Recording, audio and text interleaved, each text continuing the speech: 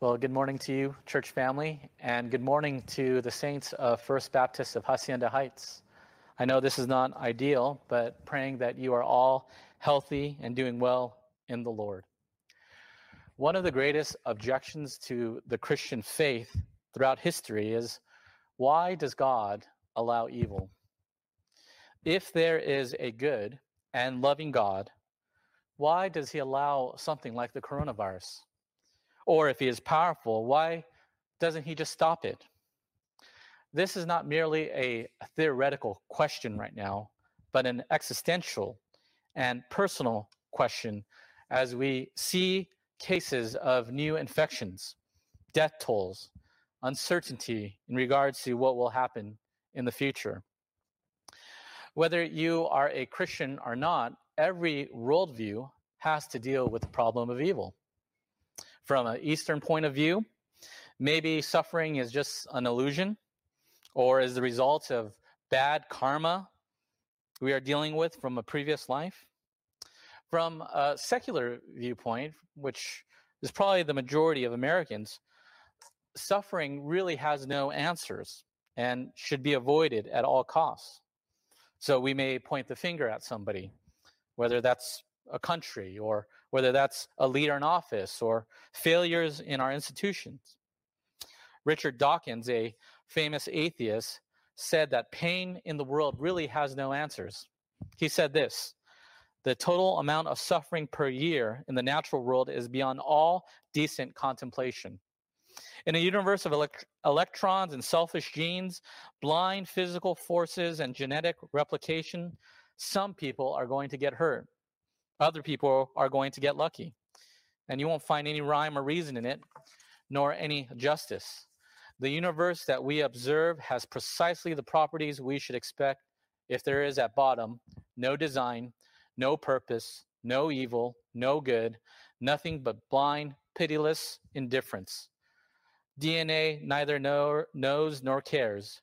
DNA just is, and we dance to its music. A pandemic like the coronavirus, according to a secular worldview, is a disease with no purpose or concern. And we simply dance to the music of a cold and purposeless universe. According to Dawkins, some will get lucky and others will not. Suffering is ultimately meaningless and should be avoided. And tough luck. Just deal with it, because we live in a purposeless universe that eventually is going to run out of energy and die anyways. In contrast, there is the biblical worldview. Christians are not exempt from suffering. But I believe that the Christian worldview does give us answers and hope when it may seem hopeless. A Christian understands the most fundamental questions about reality: how we got here, what's wrong with this world, why do we live in a world where disease runs rampant, what is the solution, and how it will all end. The Bible gives us a realistic yet hopeful answers.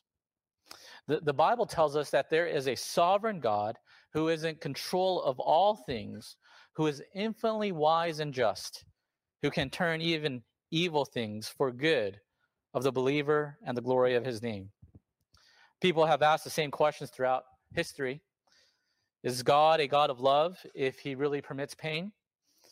Is he a God of mercy when he permits diseases? J.C. Rowell, an Anglican pastor in Liverpool who lived over 100 years ago, responded this way: there's often present sorrow for the sake of future joy, present pain for the sake of future health. I asked him to believe that God allows pain, sickness, and disease, not because he loves to vex man, but because he desires to benefit man's heart, man's mind, and conscience, and soul to all eternity. Ryle would even call sickness in his time a real friend to man's soul, because it helps men remind them of death, helps them think seriously of God, helps them soften men's hearts, humbles us, tests the genuineness of our faith. Or think of the words of C.S. Lewis. We can ignore even pleasure, but pain insists upon being attended to. God whispers to us in our pleasures, speaks in our conscience, but shouts in our pain. It is his megaphone to rouse a deaf world. Trials can test whether we truly have a genuine and real faith. That's where our study will be this morning in the book of James. One of the main themes of James is a genuine faith, a faith that truly works. Paul is not in contradiction with the Apostle Paul's teaching on justification by faith. He is responding to those who have an empty faith. And one of the ways true faith is revealed and strengthened is through pain and suffering. See, when trials come, the temptation for the believer and the temptation for you and I is to turn away from God rather than turn to God. When pain and suffering come, the temptation is to doubt God's goodness and doubt God's love. Instead of trusting God, we may even be bitter at God. But James reminds us that God is utterly sovereign over all things, including our suffering. As Christians, we are in a period of trial for many of us. Many more trials will probably happen. Millions have filed for unemployment. Some will lose their jobs. Some may even contract the disease. Some of loved ones may even contract a sickness, and maybe some of you. But whereas the unbeliever sees suffering as meaningless and pointless, believers can have joy in trials in all circumstances, because suffering for the believer is not meaningless, but meaningful and is redemptive. So I want to ask 3 questions this morning from a familiar passage. 3 questions as we consider how to have joy in trials. So how do we respond to trials? Question number 1. Question number 2 is, why does God allow trials?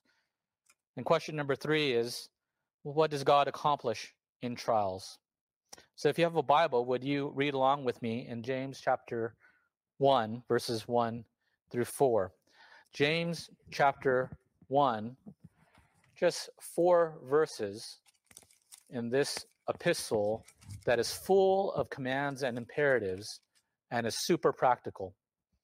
Starting in verse 1. James, a servant of God and of the Lord Jesus Christ, to the 12 tribes in the dispersion, greetings.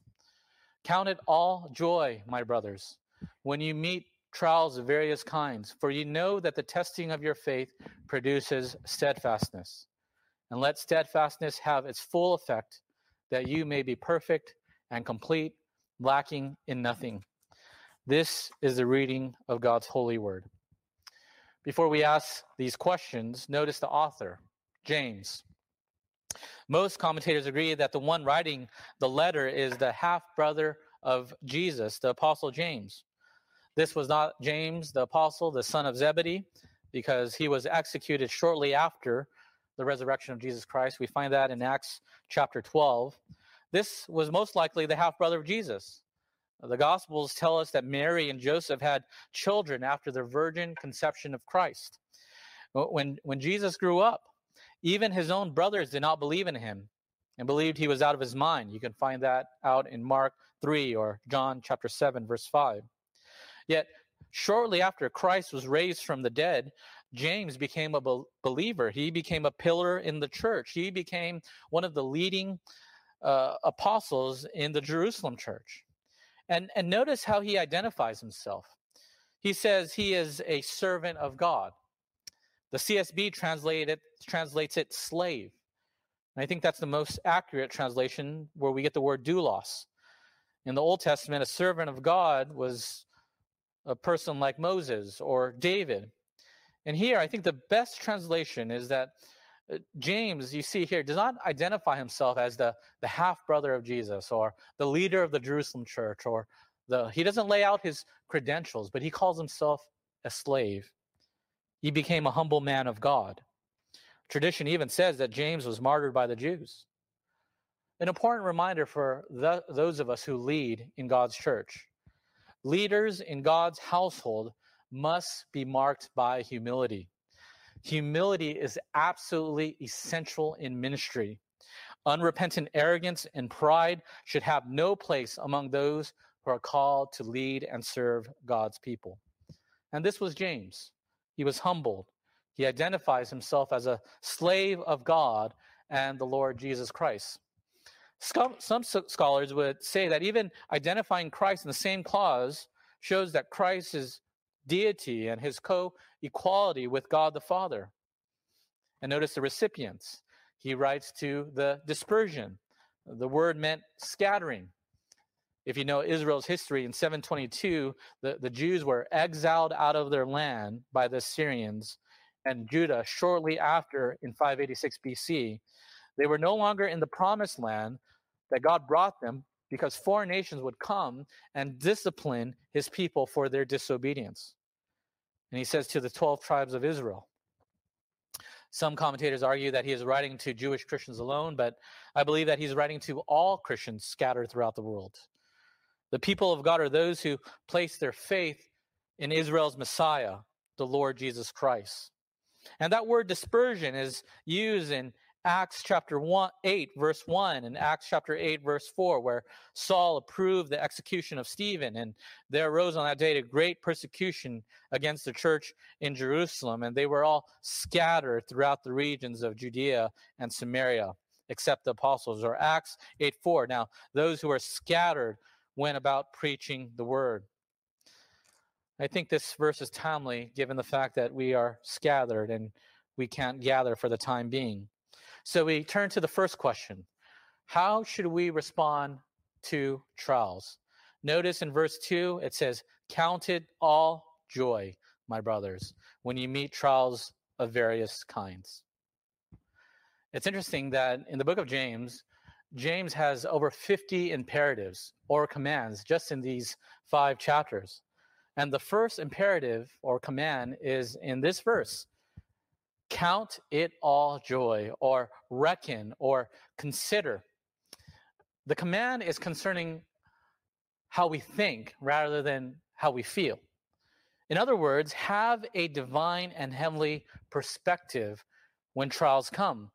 The tense of the verb conveys a sense of urgency, definitive action.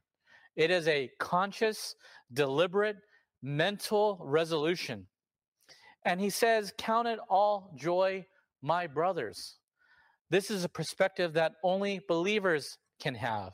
Again, in an atheistic and a secular universe, all suffering should be avoided because suffering is ultimately meaningless.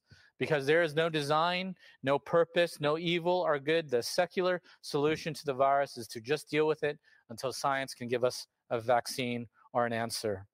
But in a theistic universe, a universe governed by a sovereign God, we consider it joy when we meet trials of various kinds. One writer said James is calling for a positive attitude towards trials that he views as opportunities under God's grace for growth and development in the Christian life. Christian faith must apprehend the beneficial results are to be derived from such an experience and so accept them as occasions for rejoicing. I don't think that James is calling us to be stoic or wear a forced smile that seeks to ignore the pain, but he is saying that we are to trust. It's an attitude of a believer, whatever the circumstances may come. As believers, we inherently breathe in a materialistic culture. And we think that God is only good to us when he gives us things, rather than thinking that God is good to us in spite of the things because we get to know him. And notice, count it all joy, my brothers, when you meet trials of various kinds. What is trial? Depending on the context, the word trial can mean testing or temptation. Testing refers to directed toward an end or discovering the quality of an object or a person tested. Think about how a diamond is expected or how gold refined in the fire. And notice the time of trial. He says, when you encounter various trials. It's not if trials will come, it's when trials will come. When implies it's going to happen if it is not already happening to you already. And he says, count it all joy when you encounter various trials, multifaceted trials, diverse trials. Trials come in all shapes and sizes, whether it's small trials, big trials. When you meet various trials, or the King James translated it when you fall into various trials. The same word that is used of the parable of the Good Samaritan, where the man fell into the hand of robbers. So each believer will have trials in a fallen world. Trials can be small as what is going to happen with summer school or school in the fall, to larger trials like layoffs or someone you love getting infected, or you yourself getting infected, or even death. Trials can come in forms like delay in stimulus checks or unemployment checks. Christians, because we live in a fallen world, we can deal with trials of isolation, trials of loneliness, relational trials, whether it's at home or with our family or with our friends, marital trials, mental, financial trials, spiritual trials, trials at work, trials regarding wealth, trials regarding health. And just a side note, I think this is why the prosperity gospel is a false gospel.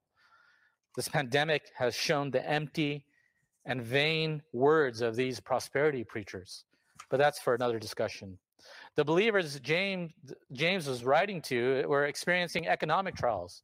You find that in chapter 1 and chapter 5. They were dealing with conflict in the church. You find that in chapter 2 and chapter 3. Some were even sick. You see that in chapter 5. Trials come in different forms, and you and I will probably encounter many more trials in this season that God has given us. So how are we to respond? James says, count it all joy. Not that we find joy or thank God for evil, but we thank God that in the midst of trial, knowing that God will work all things for good, and he will even use evil to work out good for the believer. We trust in a loving and a gracious God who will not abandon us nor forsake us. We look to him and his promises to bring us comfort in this season. So, Christian, expect trials when they come, and think about your attitude and how you will respond to trials. Will you count it all joy, or will you be bitter at God? Peter put it this way, beloved, do not be surprised at the fiery trial when it comes upon you to test you, as though something strange were happening to you. All Christians will experience various trials. And Christian, don't despair, but lean into God's promise. We are reminded of the words of Romans 8, if he who did not spare up his own son, but gave him up for us all, how will he not also with him graciously give us all things? Again, joy is found in knowing God, regardless of the circumstances. Trials and suffering work out good for the believer. And if you're not a Christian, suffering and pain in this world should be a signpost to you, a call for you to repent of the greater suffering that is going to come. For those who reject Christ, the Bible calls that place hell, a place of eternal, conscious torment. The promise of God working all things together for good is for believers. For the non-Christian, suffering is a signpost and a call to repentance.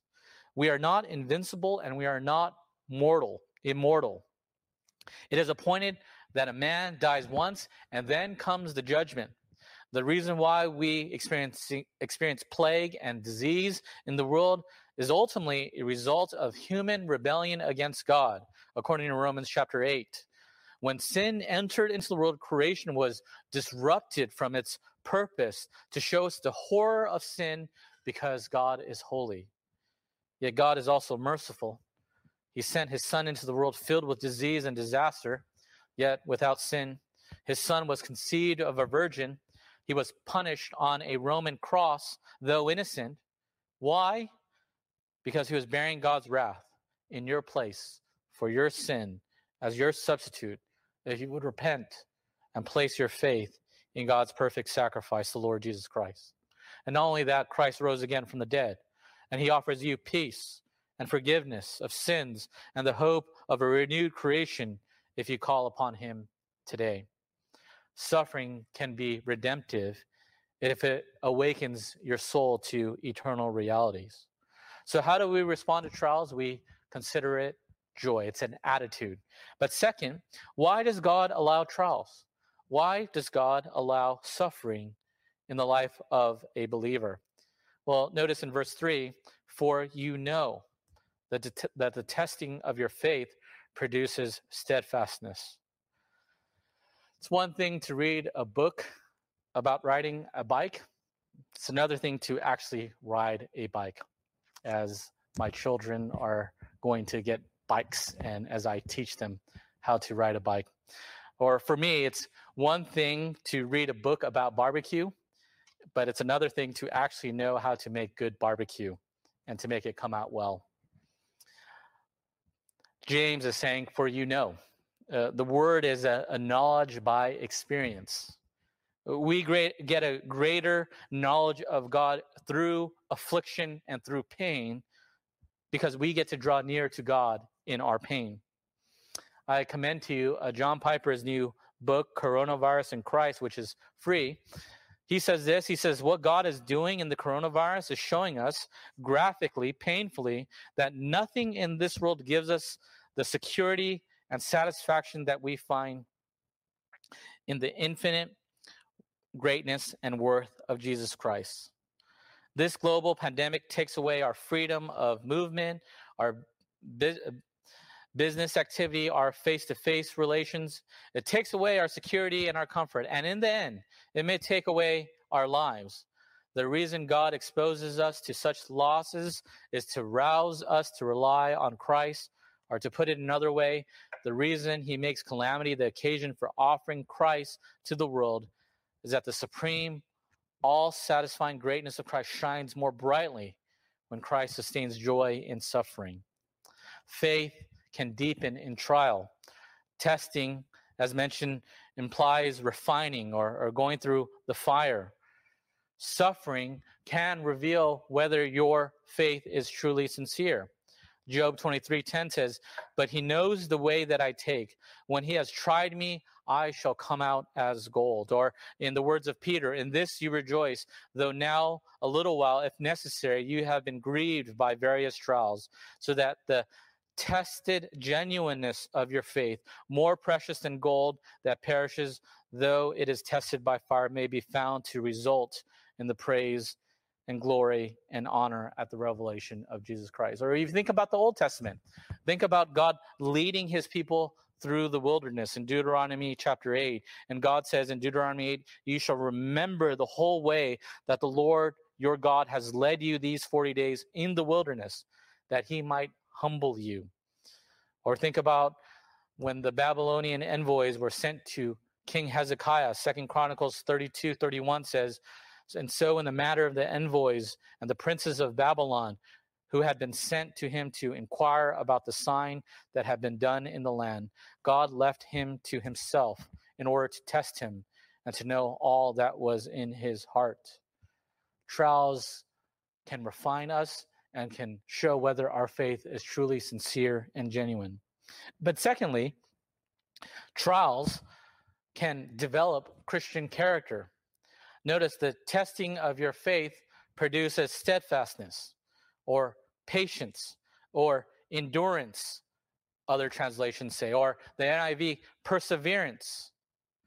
It's not talking about here a passive endurance or a stoic endurance, but an active endurance. It's talking about endurance that is characteristic of a soldier active in the line of duty, or a marathon runner who is actively enduring to get to the finish line. Trials can help round out spiritual character. And one of the greatest blessings of trial is that we can get a deeper and more intimate and experienced knowledge of God. Calvin said it this way: in trials can be an aid to salvation and sanctification. He says, we certainly dread diseases and want and exile and prison and reproach and death because we regard them as evils. But when we understand that they are turned through God's kindness unto helps and aids to our salvation, it is ingratitude to murmur and not willingly to submit thus to his fatherly care. You know, even the Puritans would speak of how trials can develop character. Thomas Watson wrote in his book, All Things for Good, he says that trials teach us to pray, teach us to rely on God, to humble us, to refine us, to help us to be able to comfort others in suffering, to help us to look to heaven, to give us strength that only God supplies. Or you think about biblical examples. Think about Joseph, where he was betrayed, sold into slavery, forgotten, unjustly accused. Yet God was with him for the redemption of his people. Or think about Moses, who was in the wilderness for many years before he was sent to Egypt to deliver God's people, only to be in the wilderness again. Or think about the example of the Apostle Paul, who learned humility through the thorn in his flesh. Or think about our greatest example, the Lord Jesus Christ. In Hebrews chapter 2, verse 10, it says, for it was fitting that he, for whom and by whom all things exist, in bringing many sons to glory, should make the founder of their salvation perfect through suffering.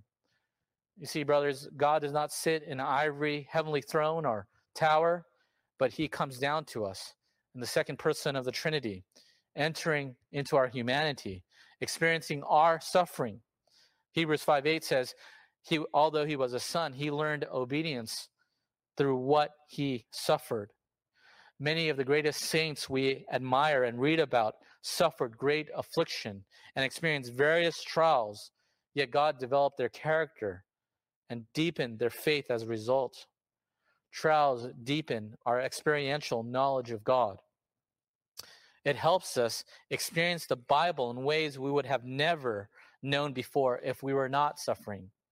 Psalm 119:67 says, before I was afflicted, I went astray, but now I keep your word. God's word comforts us in our affliction. If your law had not been my delight, I would have perished in my affliction.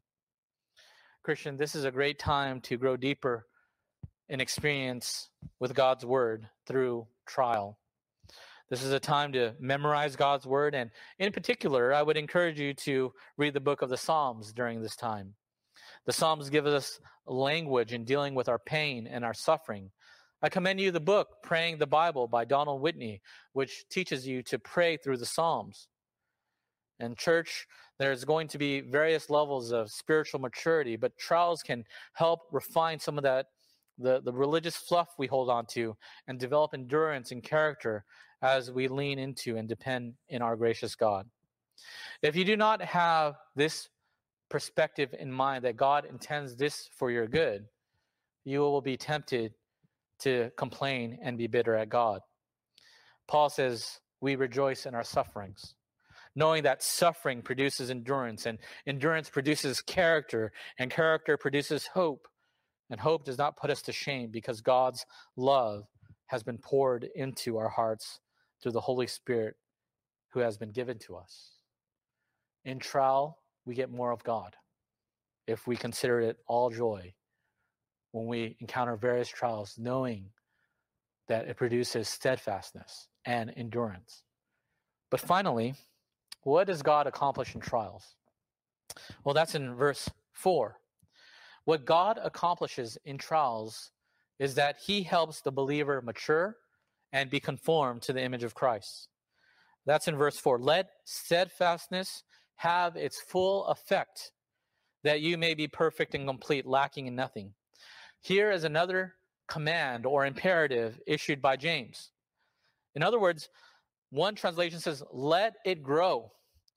For when your endurance is fully developed, you will be perfect and complete, needing nothing. If this is a command, then that means this command can be disobeyed. I think just if you look at the context, you can hinder spiritual growth by being double-minded, by being prayerless, by not having the right perspective on wealth, if you read in the verses following, by accusing God as being a tempter when God tempts no one, or even giving into sin, which leads to death, as you read on in James chapter 1. In some, unbelief can hinder spiritual growth.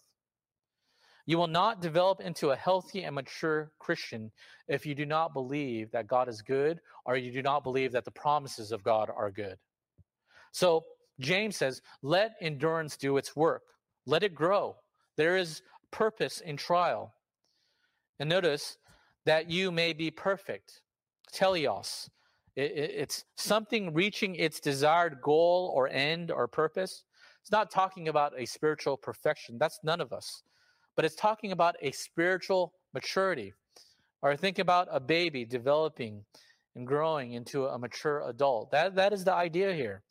So trials, if you let the endurance and God work in the trial, he is developing you to be a mature Christian as you get a greater experience of God.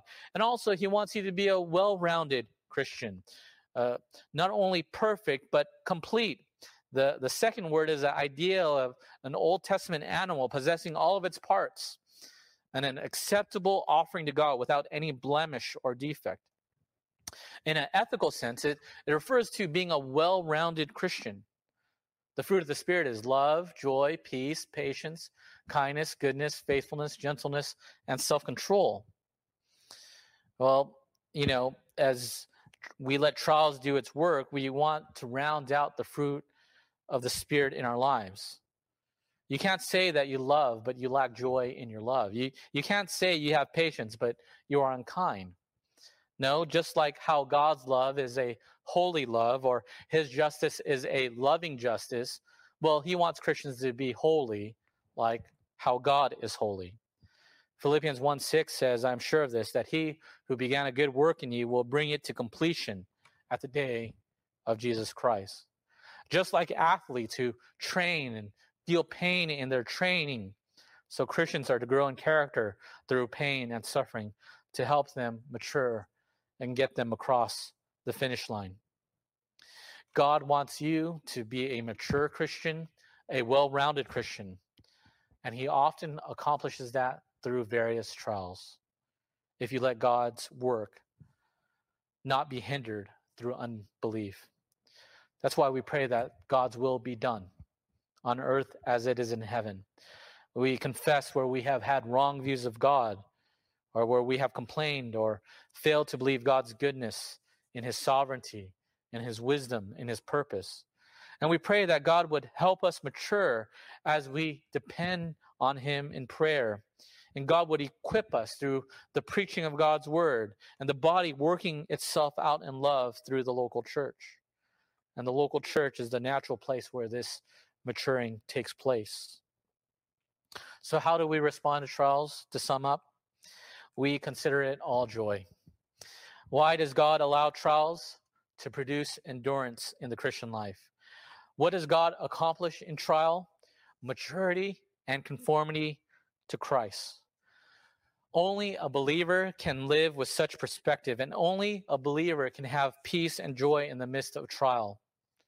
Because we have a God who is not distant or far removed from us, but a God who has come near and has become one of us, as the author of Hebrews says.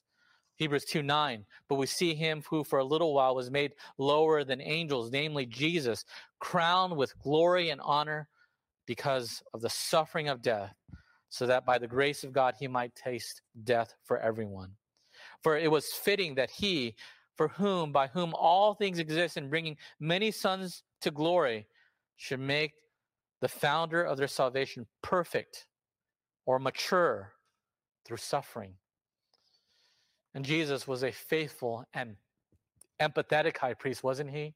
because he entered into our pain. He entered into our sorrows. And that's why Hebrews 4:15 says, we do not have a high priest who is unable to sympathize with our weakness, but one in every respect who has been tempted as we are, yet without sin.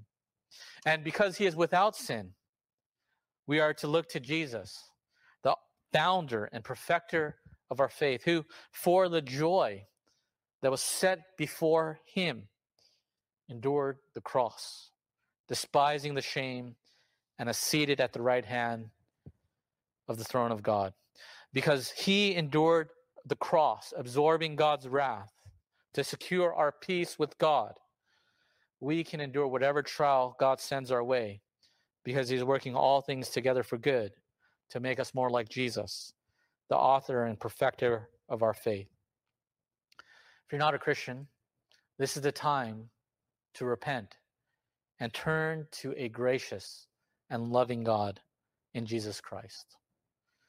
God offers you forgiveness so that you wouldn't be surprised by suffering, but you would have peace in suffering, because Christ has already suffered by bearing God's wrath so that you can have peace no matter what happens.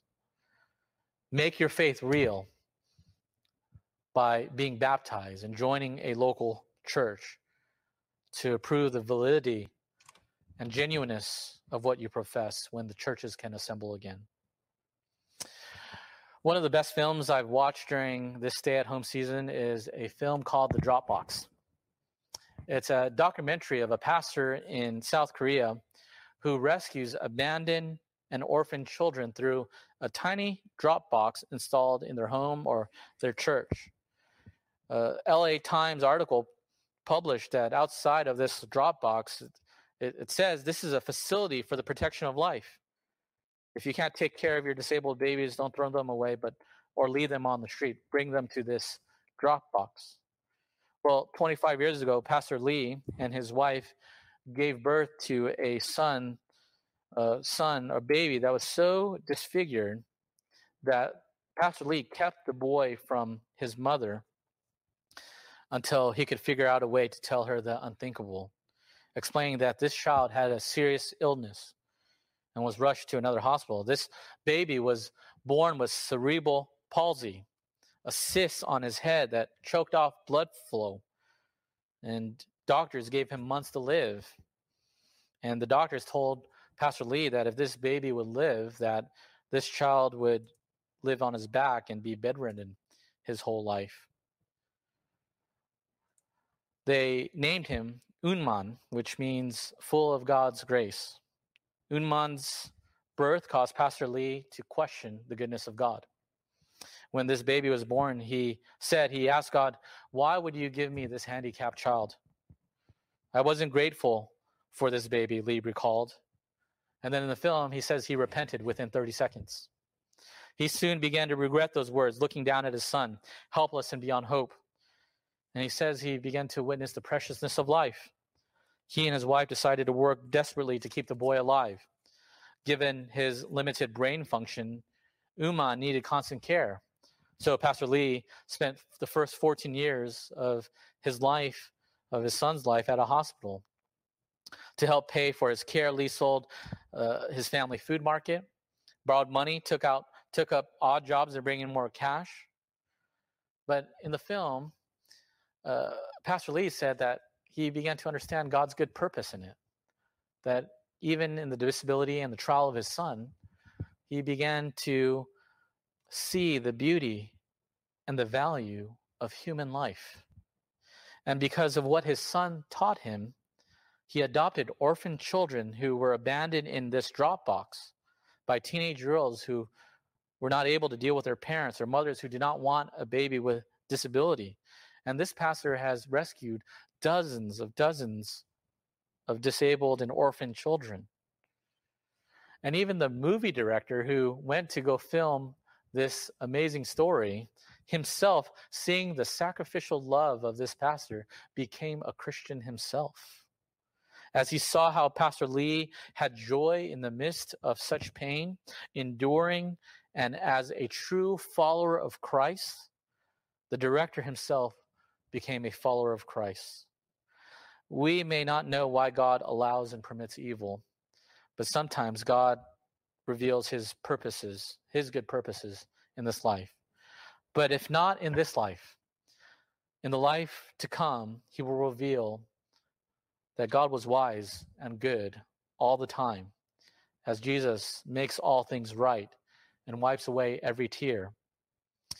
William Cooper was a hymn writer who struggled with depression, and he wrote this famous hymn entitled God Moves in Mysterious Ways.